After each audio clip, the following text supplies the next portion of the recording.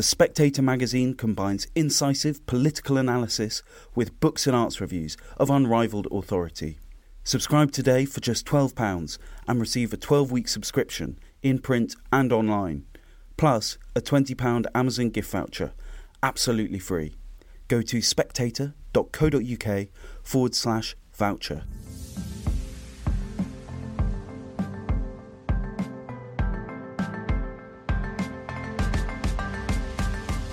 Hello and welcome to Chinese Whispers with me, Cindy Yu. Every episode I'll be talking to journalists, experts and long-time China watchers about the latest in Chinese politics, society and more.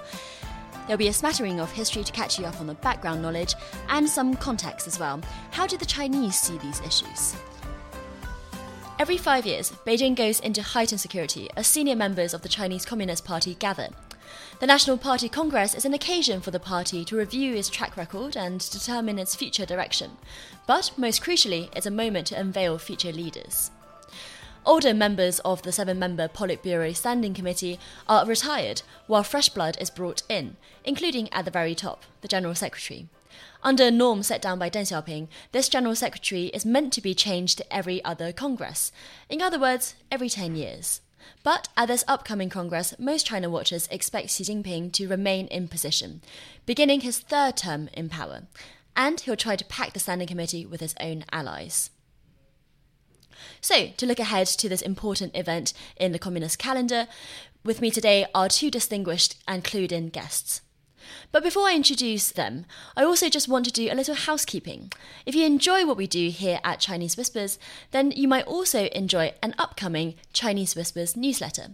It'll be written by me, and it'll be everything you love about the podcast, rounding up the latest cultural and political headlines from China, with, of course, a smattering of history. If you'd like to sign up for free, go to spectator.co.uk/whispers. Now then, my guests today are Bill Bishop and Professor Victor Shi.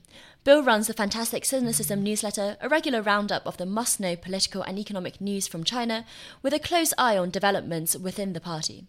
And Victor is an expert in Chinese elite politics. His latest book is Coalitions of the Weak, which looks at how Mao Zedong, in many ways Xi's role model, successfully routed his competitors to establish his own one-man rule.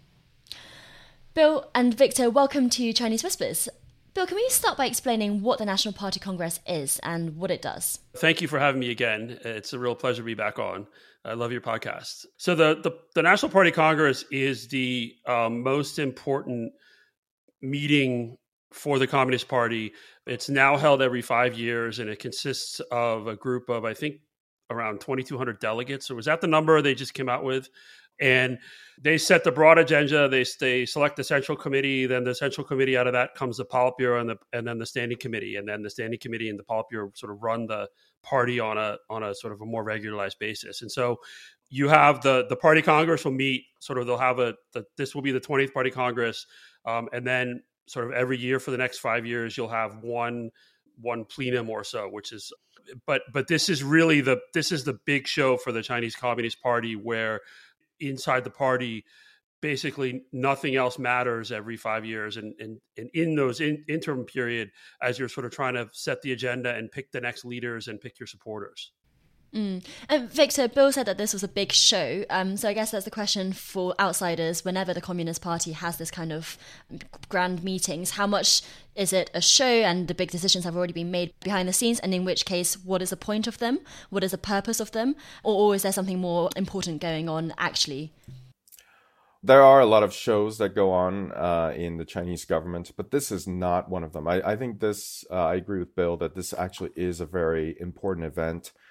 To me, it is kind of once every 5 years, the crystallization and formalization of a lot of informal politics and jockeying behind the scene.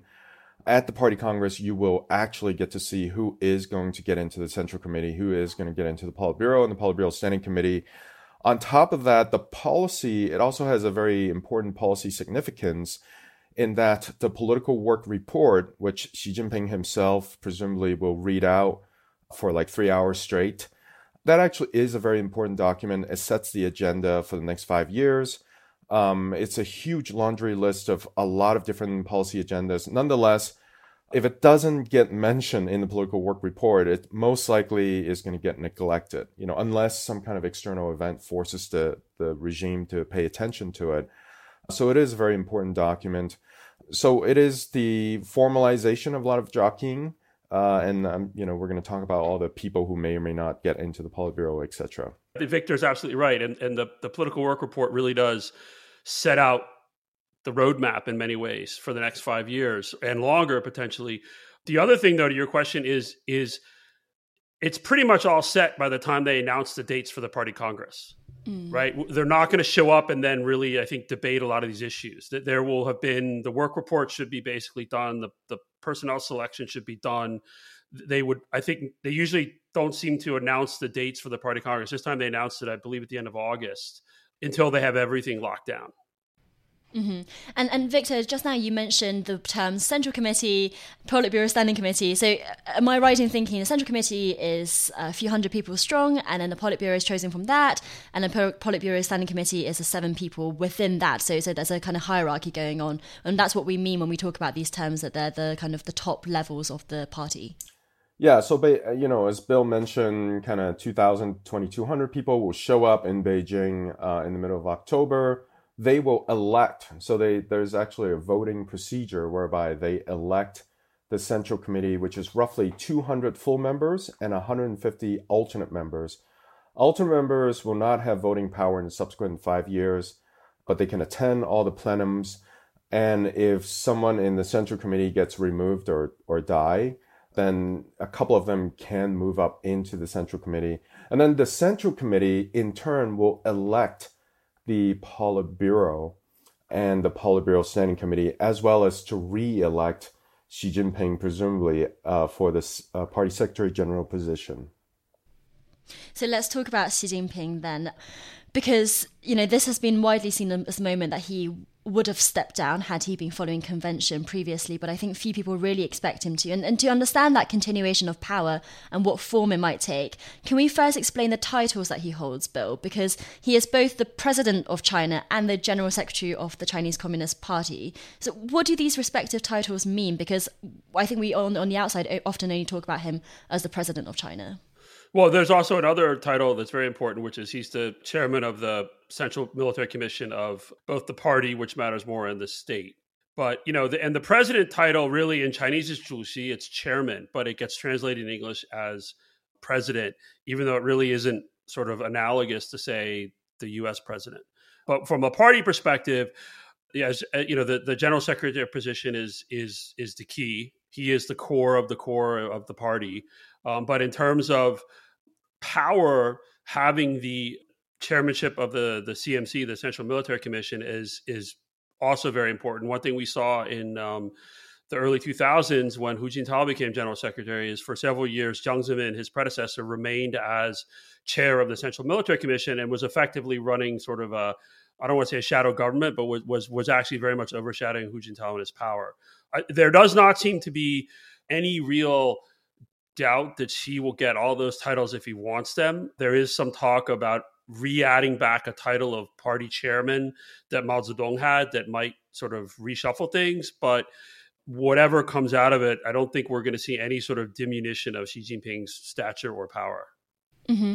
And Victor, the distinction between president and general secretary then, is it between state and party? That the president is head of the state and the general secretary is head of the party, essentially. And do they get confirmed at the same time, or is it different parts of the party calendar?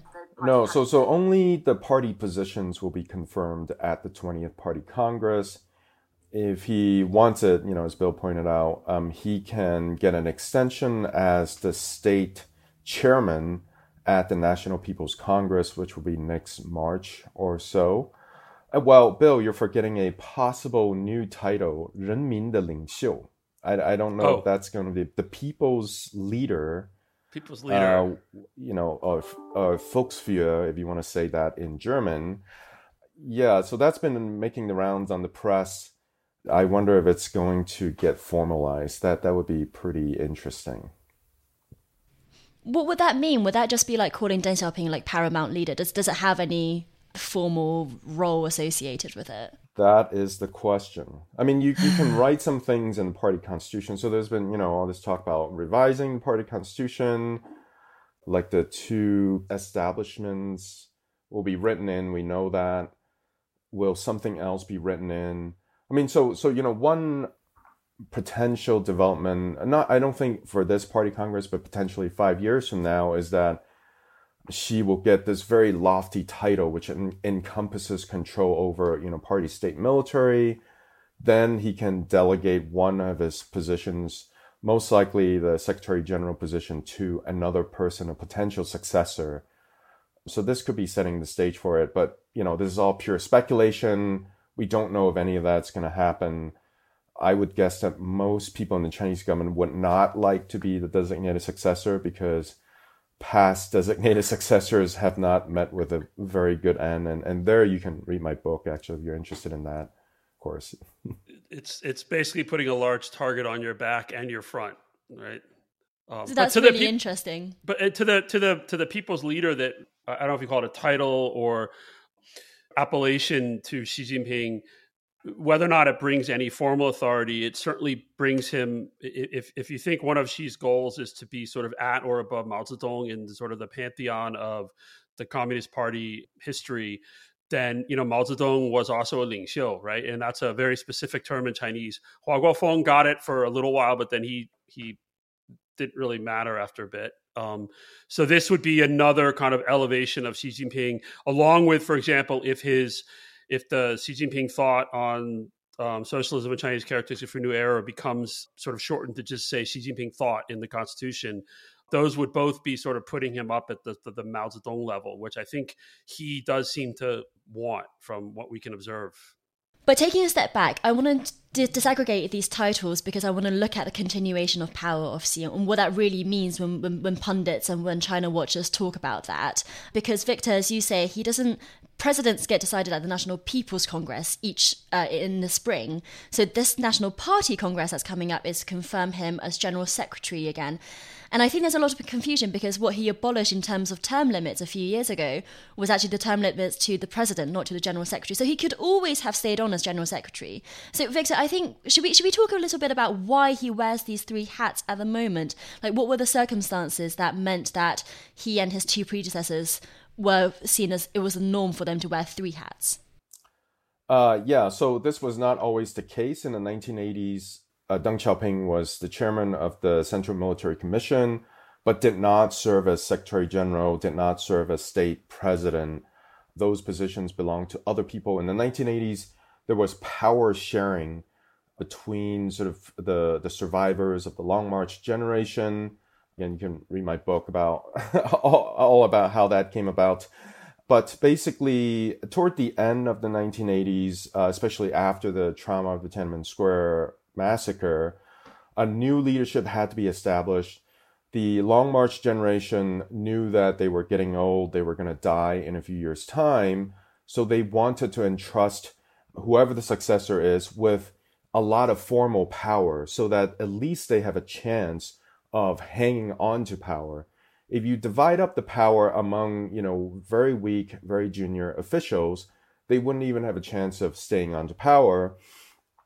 So the person they picked, Jiang Zemin, was eventually entrusted with all three positions: Secretary General, Chairman of the Central Military Commission, as well as State President, after a few months' time. So, Deng Xiaoping waited 2 or 3 months before stepping down from the CMC chairman position and handing it over to Jiang Zemin. And after that, that became the norm. The other norm that was established around that time was that whoever is chosen as the Secretary General would only serve 2 full term, so that even at the 1992 14th Party Congress, it was understood that Hu Jintao would become the next Secretary General in 10 years' time, in 2002, which he became. And so by serving a 3rd full term, Xi Jinping would be violating that norm that was set forth. I mean, granted, it's not a super old norm, because it was just established in the early 1990s. But nonetheless, both Jiang Zemin sort of stuck to it, because he tried to stay on for a couple of years as CMC chairman. But Hu Jintao definitely adhered to it and stepped down from all of his positions in 2012. Xi Jinping is not going along with it. In the party constitution, there's no limit to the terms of the Secretary General. And the reason is because the Chinese Communist Party was and still is a revolutionary party. And during a revolution, you can't make a lot of rules for the leadership because anything can happen. The KMT can swoop in and arrest everybody. So you have to entrust enormous amount of power in the hands of the Secretary General. They never got around to changing it. So even after Chairman Mao and everything that he did, the only thing they changed was that, a cult of personality is not a good thing in the party. That is still mentioned in the party, although in the party constitution, although I don't know what you would call what's happening today, which anyone would say it's a cult of personality, but apparently within the Chinese Communist Party, it's not, so... There are no Xi Jinping badges yet. I wrote my master's thesis on Mao Zedong badges, so we still don't have the Xi badges yet. Once we do that, there are a lot of memes though. I don't know. The modern day equivalent are like no, it's not good. Xi Da memes, Mm-hmm. Yeah, Papa Xi or Uncle Xi. Bill and Victor, as an aside, did you guys see that guy flipping dumplings who really looked like Xi Jinping who's been making the rounds on Douyin? How amazing is that? Sorry, anyway, that's such a digression. There are all Bill, these guys who look like him, and they all get highlighted in social media. Bill, let's talk about this October then. How big a moment is it? Because as Victor has just outlined, it would be overturning this relatively new norm, but still a norm nevertheless that both of his predecessors roughly stuck to. And there seemed to be a return of the cult of personality. On the other hand, I guess people always thought this was going to happen ever since the term limit abolishment in the last few years. So, I think it is a big deal because if he does stay on, it really does represent in some ways, I think, a real regression in what a lot of outsiders, a lot of people inside the Communist Party too, I think thought was a progression towards some sort of institutionalization within the Chinese Communist Party. It's interesting when you read sort of the various bits that are, stuff she's saying, the historical resolution that was passed last fall, a lot of the propaganda in the run up to the party Congress. The argument really is being made that China, that they're in this very special moment. They're as closer to this national rejuvenation they've ever been, and they need sort of a strong leader to continue, right? And of course that, this is a sort of the two establishes plays into that, this idea that the strong leader, the continuity, they need Xi Jinping, right? So they're very much laying the groundwork for Xi to be basically the person running the show for as long as he wants. What's going to be interesting as we get out of the party Congress in October and we see who the new leadership is, and specifically who's on the standing committee and what the size is, because it's 7, but it used to be 9. It has been 5, I believe, at some point. So, and again, it's not fixed in any rules. It could change. Is to your point, Victor, like with where Hu Jintao was effectively designated the successor in 1992 for 2002 for 10 years in the future. Will we see anybody who shows up in the leadership lineup in October who looks like their potential successor? And is that at least 10 years out, right? Because normally we would be at a point where we would have had at least 1 or 2 terms of somebody who could credibly replace or succeed Xi Jinping, say in 2027. We're basically at 0.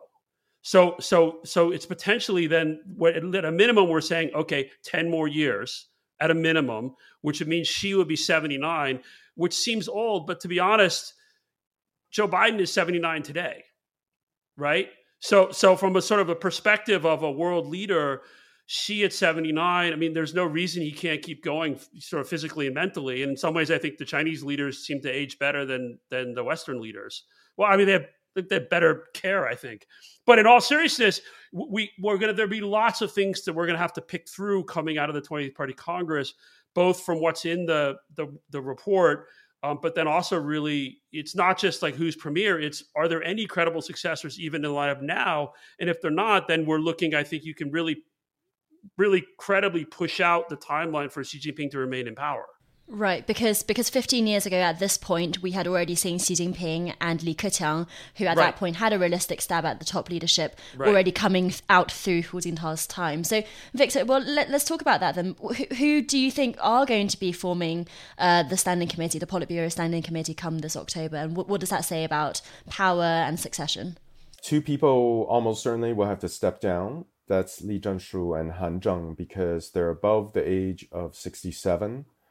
So according to the established norm, again, 七上八下, 67, you can stay, 68, you have to retire. Those two So that's 7 up, 8 down, which is like this kind of informal retirement threshold? That's at the Politburo and above level. So at the ministerial level is 65. Except if you're the general secretary. Right, who is 69.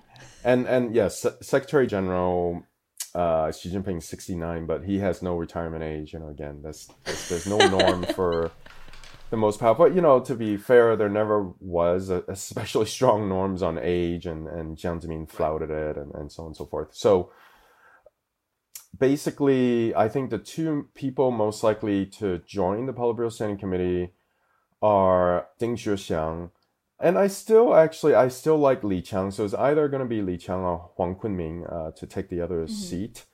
Despite everything, and we can talk about Li Qiang and Shanghai and so on and so forth. But Ding Xuexiang is a very interesting figure for what we discussed. So he is a little bit younger, but nonetheless, if Xi Jinping is serving the full 5-year term for the next 5 years, kind of 5 years from now, he's going to be too old to be a successor, because according to the 67-68 rule, he can only serve another single term in the Politburo Standing Committee, which means that he would be quite a bit older than previous Secretary General who stepped into that position. Usually they're in their late 50s as opposed to mid 60s, which will be the case for Ding Xuexiang sort of 5 years from now.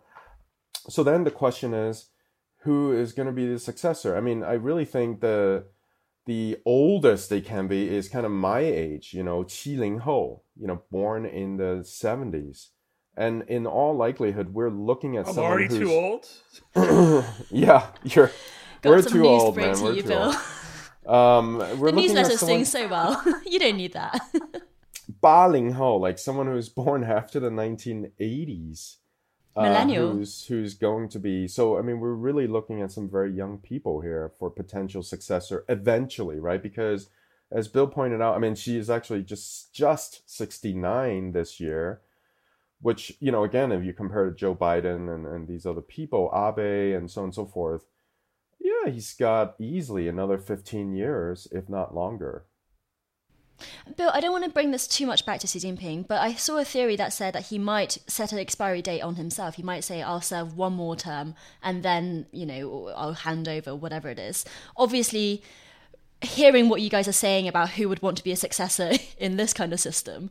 But what do you make of that theory, Bo? Do you think he wants to stay on? So very specifically, recently, there's a Chinese venture capital firm that's been circulating a theory or a speculation that Xi Jinping will announce that he's only going to serve one more term as general secretary and Wang Yang will become premier. I don't know.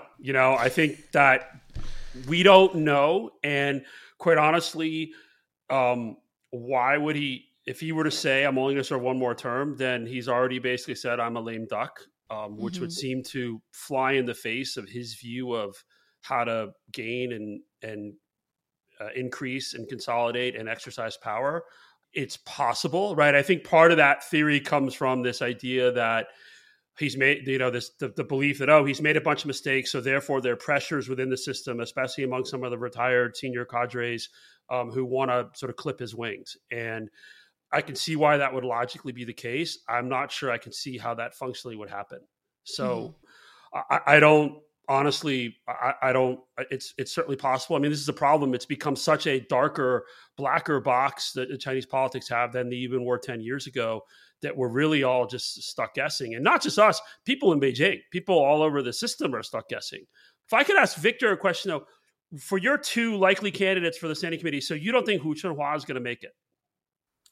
So there is a scenario if Xi Jinping were to force Li Keqiang out of the Politburo Standing Committee. Again, he has no reason to do so. Li Keqiang's only 67. He should be able to stay for another 5 years. But if there's a move to kind of force him out, then as a kind of final ask before full retirement, Li Keqiang can ask for Hu Chunhua to get into the Politburo Standing Committee. But I mean, if I were Xi, I would do what you propose, which is to get Wang Yang, who can only serve one more term in the Politburo Standing Committee, to make him premier so that he can serve as just for 5 years as the premier, and then promote 2 people from his own faction into the Politburo Standing Committee. That probably is the best move because, for the next 5 years, if anything goes wrong, he can say, oh, Wang Yang did it. It wasn't my fault. So always good to have someone like that to blame. And then Hu Chunhua can be the next, fall guy, so to speak, at the 21st Party Congress. That would be kind of the best kind of thing to do.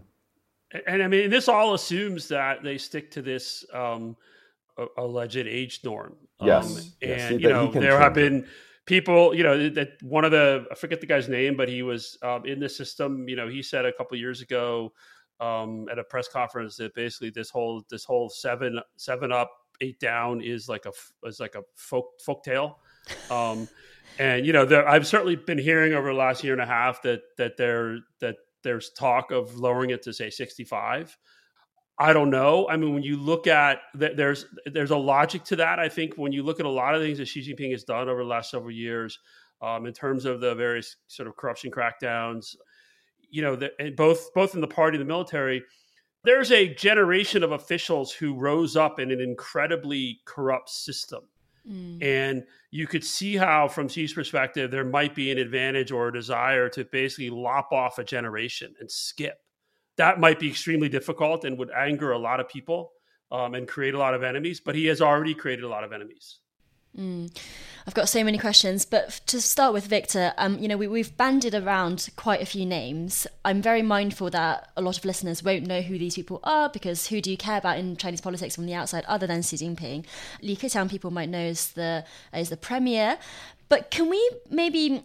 I wonder if the best way to talk about who these people are is through the factions that you've kind of hinted at already.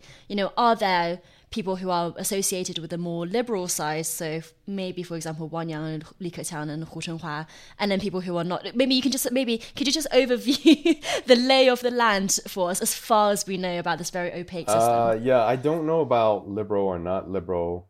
There is the Youth League faction, so these were officials who rose up partly or wholly through the Chinese Communist Youth League network. They were promoted by Hu Jintao, and some even say Song Ping. So Song Ping is this, revolutionary veteran, like 103 years old, still alive. 105, yes, still alive. But they really do look after themselves, don't they? And there are even the internet rumors calling for him to come out and sort of save the country, and et cetera, which we can talk about. So that network promoted a number of senior officials today, which I would say include Wang Yang. I mean, Wang Yang is slightly sort of in the Anhui branch of it, who's currently the chair of the Chinese People's Political Consultative Conference, but nonetheless in the Politburo Standing Committee, and as Bill pointed out, one of the candidates to be the next premier of China. We know there has to be a new premier already because Li Keqiang himself said that I will step down from the position of premier next year in 2023. The other person who's prominent in that faction is Hu Chunhua. So Hu Chunhua was completely in the Youth League network. And then he's currently in the Politburo as a vice premier, also a candidate for the next premier of China. And of course, Li Keqiang, who's currently premier. They tend to be a bit more pro-market. I don't know about liberal, right? Because Wang Yang has been in charge of Xinjiang, actually. And Tibet in the past 5 years. And this was a brilliant political move by Xi Jinping because by the regime's definition, it's just not going to be pretty when you're in charge of that, Xinjiang and Tibet. and he put Wang Yang in charge. Could you elaborate that on that? Because well, there will be a lot of repression. I mean, we've seen all the evidence, mass repression. But isn't that a feature rather than a bug? So they were quite happy for that. Yeah. No, I mean, internationally, it's going to be very ugly, and will receive a lot, and has received, rightly so, a lot of international condemnation, sanctions, etc., etc. Wang Yang has been involved in that. He can't, there's no portraying him as the liberal good guy, so to speak, because he's been in charge of Xinjiang and Tibet. It's a brilliant political move by Xi Jinping. I mean, this is what I've always said. Xi Jinping is a brilliant politician. Whatever you say, whatever else you say about him. Yeah, so that's, on the other side, you have sort of Xi Jinping, people in Xi Jinping's camp. And even there, you have kind of two different tendencies. You have people who worked with him in Fujian, Zhejiang, and Shanghai. And there's a whole bunch of officials like that, Chen Minar, the party secretary of Chongqing, Ding Xuexiang, that I think is going to get in the Politburo Standing Committee, worked with him in Shanghai, currently his personal secretary, the head of the Central Administrative Office. Huang Kunming worked with him in Zhejiang Province. Chen Xi, actually his classmate at Tsinghua University, so did not work with him. And then Li Qiang, so we talked about Li Qiang, the secretary of Shanghai. The other tendency in his faction are people who did not work with him, but are from northwestern China. And as you know, his family is from northwestern China, from Shanxi province. During the revolutionary period, that part of China had its own faction, the Xibei, the Northwest Revolutionary Base Area. The descendants and the former private secretaries of a lot of these elders from that faction are today some senior officials. So I find Li Xi to be a very, currently the secretary of Guangdong province, the head of the Guangdong province. Very interesting guy. He was the personal secretary of a guy who was friends with Xi Zhongxun, with Xi Jinping's father, but nonetheless never worked closely with Xi Jinping himself. And today, actually, numerically speaking, he has the largest faction. So I do these kind of calculations of like who's in whose faction. Numerically, Xi Jinping today does not have the largest faction. It's actually Li Xi has the largest faction. Nonetheless, of course, publicly speaking, Li Xi swears his allegiance to Xi Jinping over and over again. Privately, I don't know what he does to assure Xi of his loyalty, but it must be something significant because he's put in charge of Guangdong, which of course is one of the most important provinces, especially economically speaking, in China. So that's broadly speaking, you have these two big camps right now. And then you have a lot of people who belong to much smaller factions. Some of them are getting promoted. We'll see if anyone in that vein gets promoted into the Politburo. I think in the Politburo Standing Committee, almost no chance. I mean, you have to either belong to the Youth League or Xi Jinping's camp to have a chance in the Politburo Standing Committee. But hasn't the Youth League, I mean, Xi seems like he very systematically tried to kneecap the Youth League grouping. I mean, both, you had the downfall of someone like Lin Jihua, who was basically Hu Jintao's like chief of staff, who ended up, he's in jail for life for corruption. His kid died in a Ferrari crash with two naked women in Beijing in 2012. I mean, it just goes on and on, right? But I mean, after that sort of seemed to have opened the door to a real crackdown on bits of the Youth League faction network. The Youth League had a university, I believe, I don't know if it was in Jiangsu or where it was, but Xi Jinping, they changed the name. And not only they changed the name, lots of Chinese institutions will have a big rock in front where they chisel in the name. They actually chiseled off the name, right? So it was sort of a very much like, not just we're changing the name, we are just cutting you out, right? And so I do wonder, like how many people who were in that Youth League faction still think there is a protector or a patron in the system, or if many of them have decided basically, whether you want to use the term like Zhouan, like you basically go to the other side, or you just basically say, okay, there is not a lot of point. You saw what happened with Sun Zhongcai, right? Sun Zhongcai, who was also considered the leading light of the next generation of the Youth League, who's now in jail for life. And so it is a little bit muddier than I think it was at the sort of in the Hu era. Victor? No, I agree with that, and you do see. So if you look at the statistics, people in the youth league faction have been discriminated against when it comes to promotion. The classic case of that is this guy Qin Politically Yizhi. incorrect. Politically incorrect, in the wrong line. Qin Yizhi. So Qin Yizhi was the head of the youth league, actually. So which is a ministerial level position, very promising. And then he did actually go serve as vice secretary or governor of some province. And now I think he's in charge of like the Writers Association of China or something like that. So he has not been purged, you know. So I mean, well, first of all these guys in the youth league, they've had to be very careful when it comes to corruption. Just absolutely sticking to the line, doing everything by the book, because they know if they deviate at all, they're going to get in big trouble.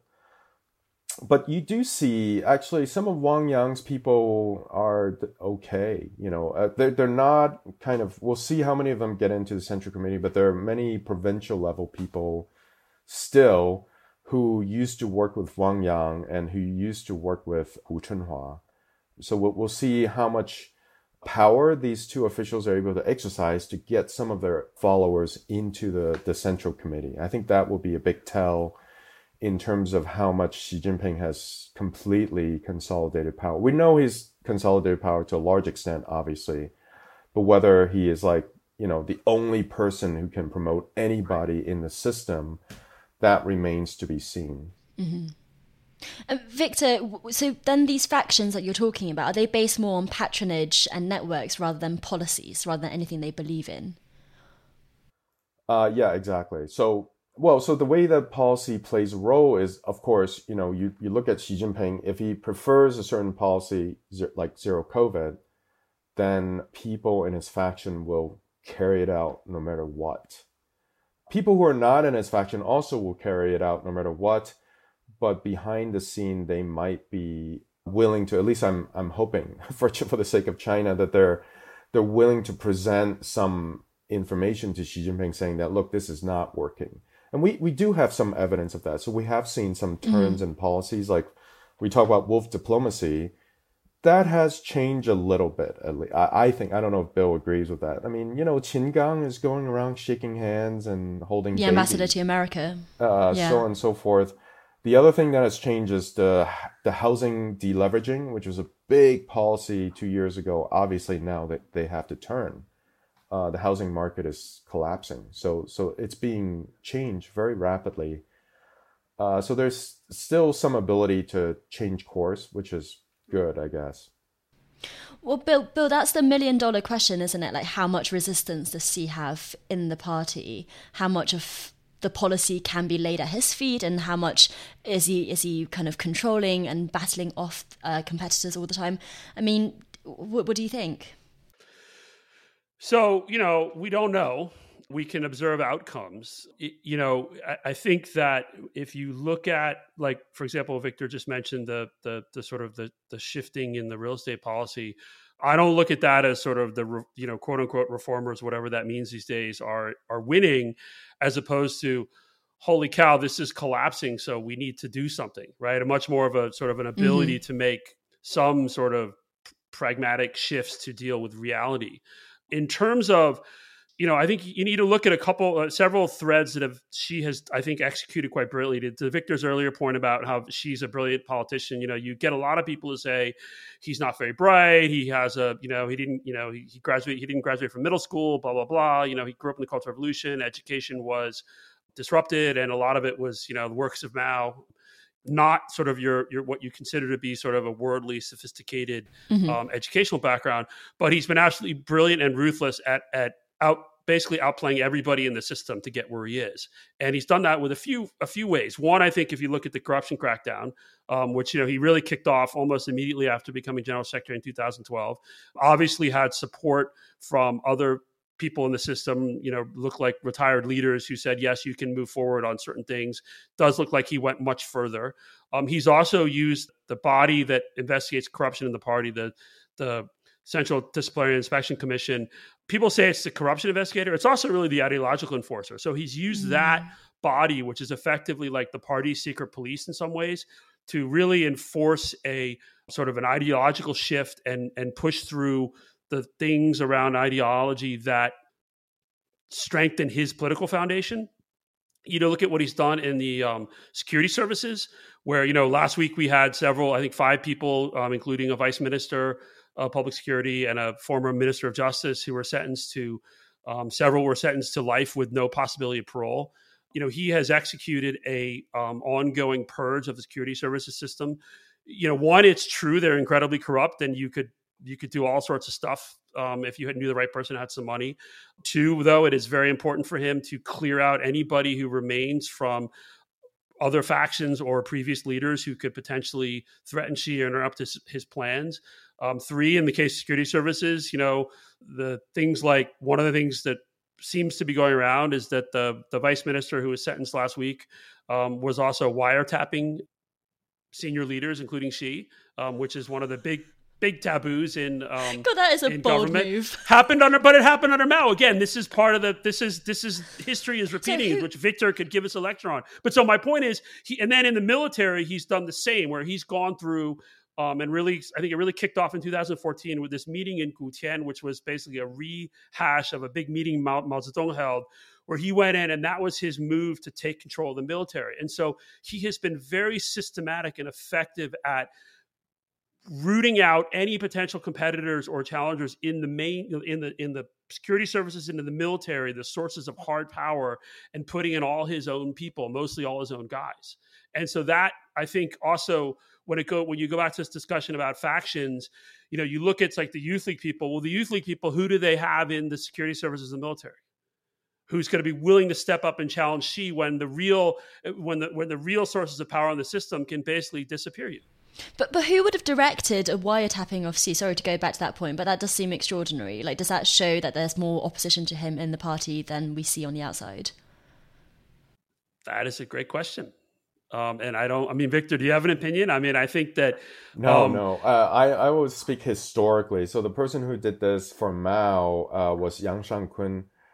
So Yang Shangkun was the head of Zhongban, of the Central Administrative Office. And he wiretapped Mao because he needed to know everything that Mao said. Because, of course, when you are the dictator of a country, everything you say become law. So he wanted to make sure that he himself did not deviate from Chairman Mao. At least that's what he says in his own defense. It's like, I don't want to violate your dictate because... And so in order to do that, I need to literally know everything that you dictate out loud, because your dictates are dictates. So that's why he recorded everything. And I actually think Mao at some point did give his permissions, like, sure, just go ahead and record everything. I said, I don't really care. But later on, that was brought back as evidence, like, oh, how dare you record me? This is counter-revolutionary, right, etc. And Yang Shangkun spent, years in jail. Before he was appointed to run the military, actually, during the Deng period. So it's very interesting history. Today, is this Sun Lijun who was doing this, or Fu Zhenghua? That's the word. And then, like, one of the guys, the Liu Xinyun, who was sentenced last week too, was actually in charge of, like, I forget the exact term, like the technical bureau at the Ministry of Public Security when it was happening. And then he moved out to Shanxi. But like classically, there's the official story of what these guys did, and then there's like the backstory that goes around that people talk about. Well, this is what they really did, and we don't know, but the speculation is always pretty fascinating. And what about the generation that are skipped over by Xi's continuation in power then? Victor, are we not expecting ambitious politicians who may otherwise have come to power to be dangerous for Xi Jinping? Well, many of these people have been promoted into the Politburo already. So, where there's quite a bit of power already. It's a very pyramidal system. So people like Hu Chunhua, Ding Zhixiang, Chen Minar. So Chen Minar also slightly younger, born, I think, 62, 63. These are officials who, definitely would have had a chance to get into the Politburo Standing Committee and potentially even serving as the Secretary General. But because of Xi Jinping staying, because of the lack of generational turnover in general, many of these people are going to stay in the Politburo, which I would say is not such a terrible outcome. And you begin to see this kind of happening in the late Soviet period, where, a lot of these people, they're in the Politburo, they just come to run the policy area that they're in charge of as a fiefdom. and then they obviously engage in corruption. Today, is there corruption? I think it's a lot less visible, but of course it still happens. Of course there is. Of course there is. All these companies are listing, why do you think there are like 5 stock markets in China? It's like all these political forces behind the scenes trying to get their own startup listed so they can make money, basically. Bill knows a lot more about that. Bill can tell us all about how that all works. Well, Bill, I found your newsletter, I always find it valuable. I found it particularly valuable in following the semiconductor industry's crackdown because, that's one of the key industries that the government has been directing from the centre. There's been billions of dollars poured into it and a lot of anti-graft measures going on in there. Yeah, so a couple of things that I've heard, and again, take these as sort of grapevine, but from people who are usually pretty reliable, is that there, part of it I think has been reported. There was a review of this whole semiconductor, the big fund over the summer, and Liu He, the current vice premier, was running the review, and the realization came out that they were not nearly as advanced as they had been led to believe in terms of, because it's all about breaking through the various technology bottlenecks that the U.S. effectively the U.S. controls and sanctions or can sanction China over. And so that led to, there had been an audit ongoing too. That led to this spate of publicized arrests. I'm hearing that there are lots more people who are under investigation, people in the industry, academics. And, Xi Jinping, they talked about it, I think at a recent, it was a policy meeting or a study session where it talked about sort of setting up a new system, a national system for sort of big scientific achievements. I think what you're going to see, and this goes back to the sort of, will they move towards more reform or not? I think you're going to see on the semiconductors more of an approach to like the space program, where they're going to actually put somebody with potentially experience in the Space Department, maybe from the military, in charge of this national level effort to make breakthroughs in core semiconductor technologies. But that is one where there was just too much money. It's a big priority. So here's checks for hundreds of billions of renminbi. The people running the funds are underpaid compared to the people who have companies that are getting invested in. And it's really easy to set up companies with relatives and friends and funnel some of the money through and get a percentage. It's still too easy and too tempting. Mm-hmm. Well, I also want to talk about policy because we've talked about zero COVID in this conversation already. The National Party Congress is also a chance to review policy and set direction for the next 5 years. So do you think we can see a loosening of, say, zero COVID or a return to more economy-focused policies? I don't see any huge turn. There will be some modification, but not with COVID. I mean, the success of zero COVID was written in the resolution on history in late 2021. It is a huge victory of the Chinese Communist Party and of Xi Jinping himself. So that policy cannot change. It can be modified. It can be made into a bit more flexible. But I think that's going to happen sort of at the state council level. It's really not going to be... I think officially, the political work report will still say that zero COVID is the correct policy. In general, we must continue to pursue it, et cetera, et cetera. Where I think there could be some more significant changes is a focus on economic growth. So economic growth really is not doing very well in China now. Consumption is very weak.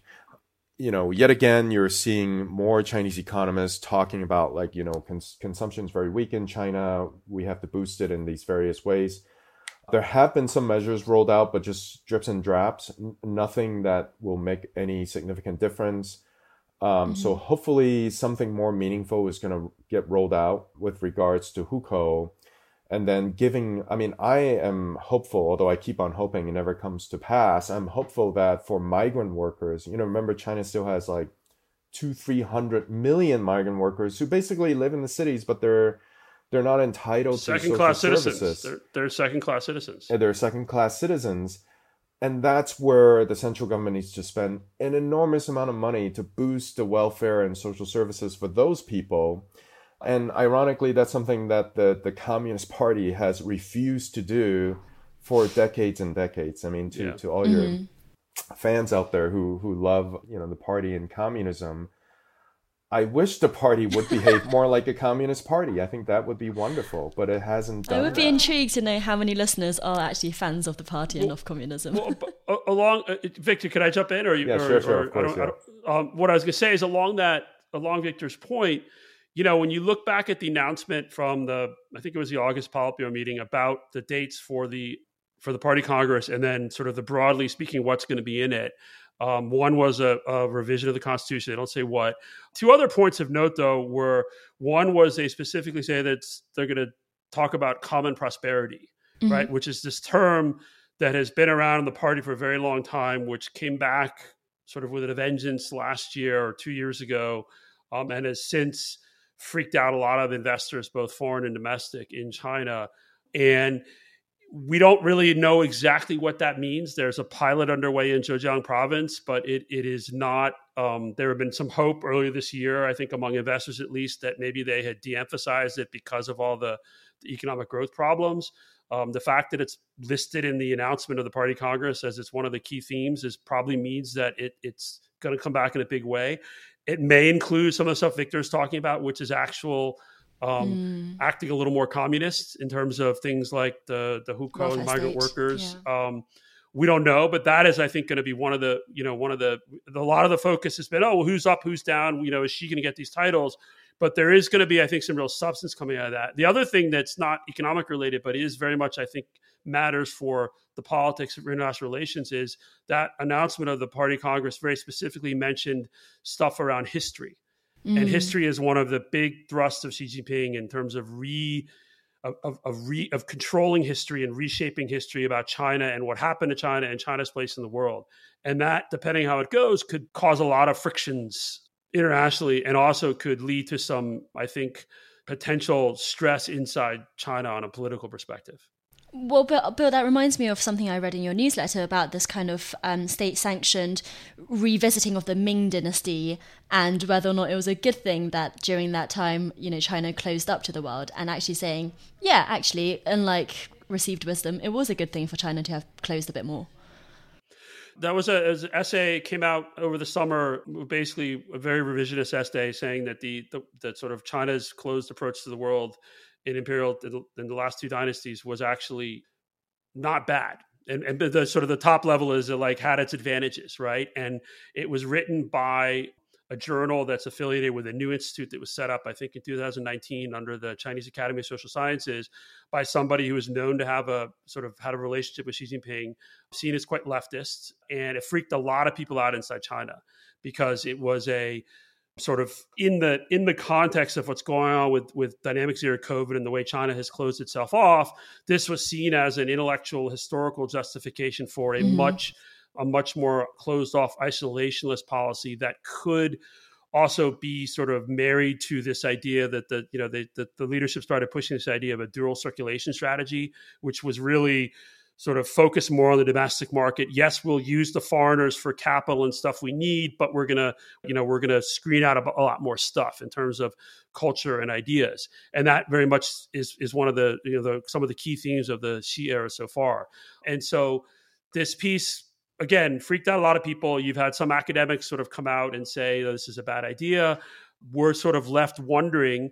Now, when this institute was founded established in 2019, Xi Jinping wrote a letter to it, commending it, congratulating it for its creation, which again leads people to think, well, is this sort of Xi really believes this, or is this some sort of balancing among leftist conservative ideas and not so much conservative before the Party Congress? We don't know, but it's not an encouraging sign.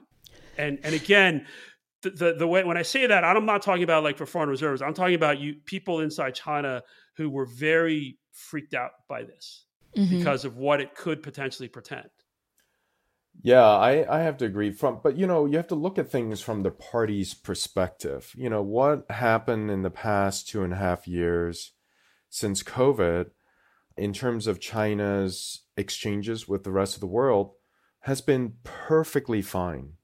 Yeah. Because trade continued. In fact, China ran the largest trade surplus it had ever ran in 2020 and 2021. This year, maybe a little bit smaller, but mainly because, Europe consumption in Europe has sort of fallen off. At the same time, there's a very high barrier to entry for foreigners going to China. no big deal. They're all spies anyway. There is a very high barrier for Chinese people to leave China because of zero COVID. Also not a big deal because, these people are just going to go and buy expensive purses in France. We don't need that, right? And see how the rest of the world is reopened. Yeah, exactly. No, Victor, you're right. No, it's a feature, not a bug. Yeah. Well, I think, Victor, that's particularly interesting because it's so easy to think Xi has completely screwed this one up. Look at zero COVID, look at the fact that China is still living under repeated lockdowns, look at the economy, look at the choking off your homegrown Silicon Valley, look at the closing of the Chinese mind when it comes to kind of psychologically how you think about foreigners and international community. But Victor, you're pointing out actually that people in the party and people from the party's perspective actually think that he's done okay, if not actively good. Well, look, some of the tragedies that unfolded in Shanghai, I'm sure privately, even party insiders thought that was not ideal. But I think for them, it was more of a kind of a logistics issues than the problem with the overall policy of zero COVID. I think there is still, even not just in the party, but at the popular level, there still is a lot of support for zero COVID, actually.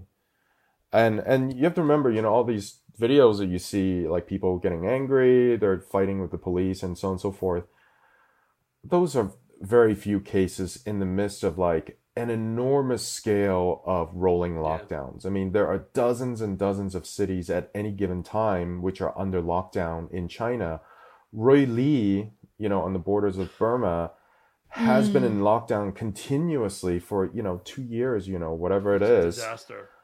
You don't see a big riot there. And in fact, in Ruili, I think Bloomberg or somebody did a really excellent series of pieces on it recently. It's super draconian. I mean, people have been basically incarcerated in their homes continuously for years. And so I think this policy can continue. I think it's terrible for China's economy, actually, and also for the population, right? I mean, if you want the population to grow, there has to be family formation. If people can't leave their apartments, how can you possibly have family formation? I mean, you can't. And you're also breaking up some families, presumably. Yeah, breaking up families. Well, okay, some families are having more babies, whatever. But at least on the margin, you can't have a family formation if this continues. So there are a high price to be paid in the medium term. But in the short term, I think a lot of people in the party think that's fine. Mm-hmm. Any final words? Otherwise, I'm thinking I'm going to wrap up there. I've taken up so much of your time already. Read Victor's book. It's great. Brilliant. Victor's book. Victor, can you plug your book for us?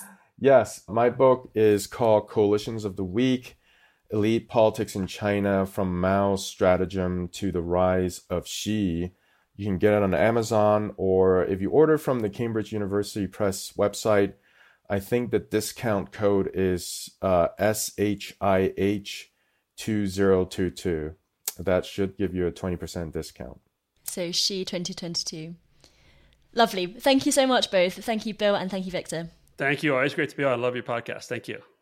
And if you like what we do here, you might be interested in the Chinese Whispers newsletter that I will be launching in the near future.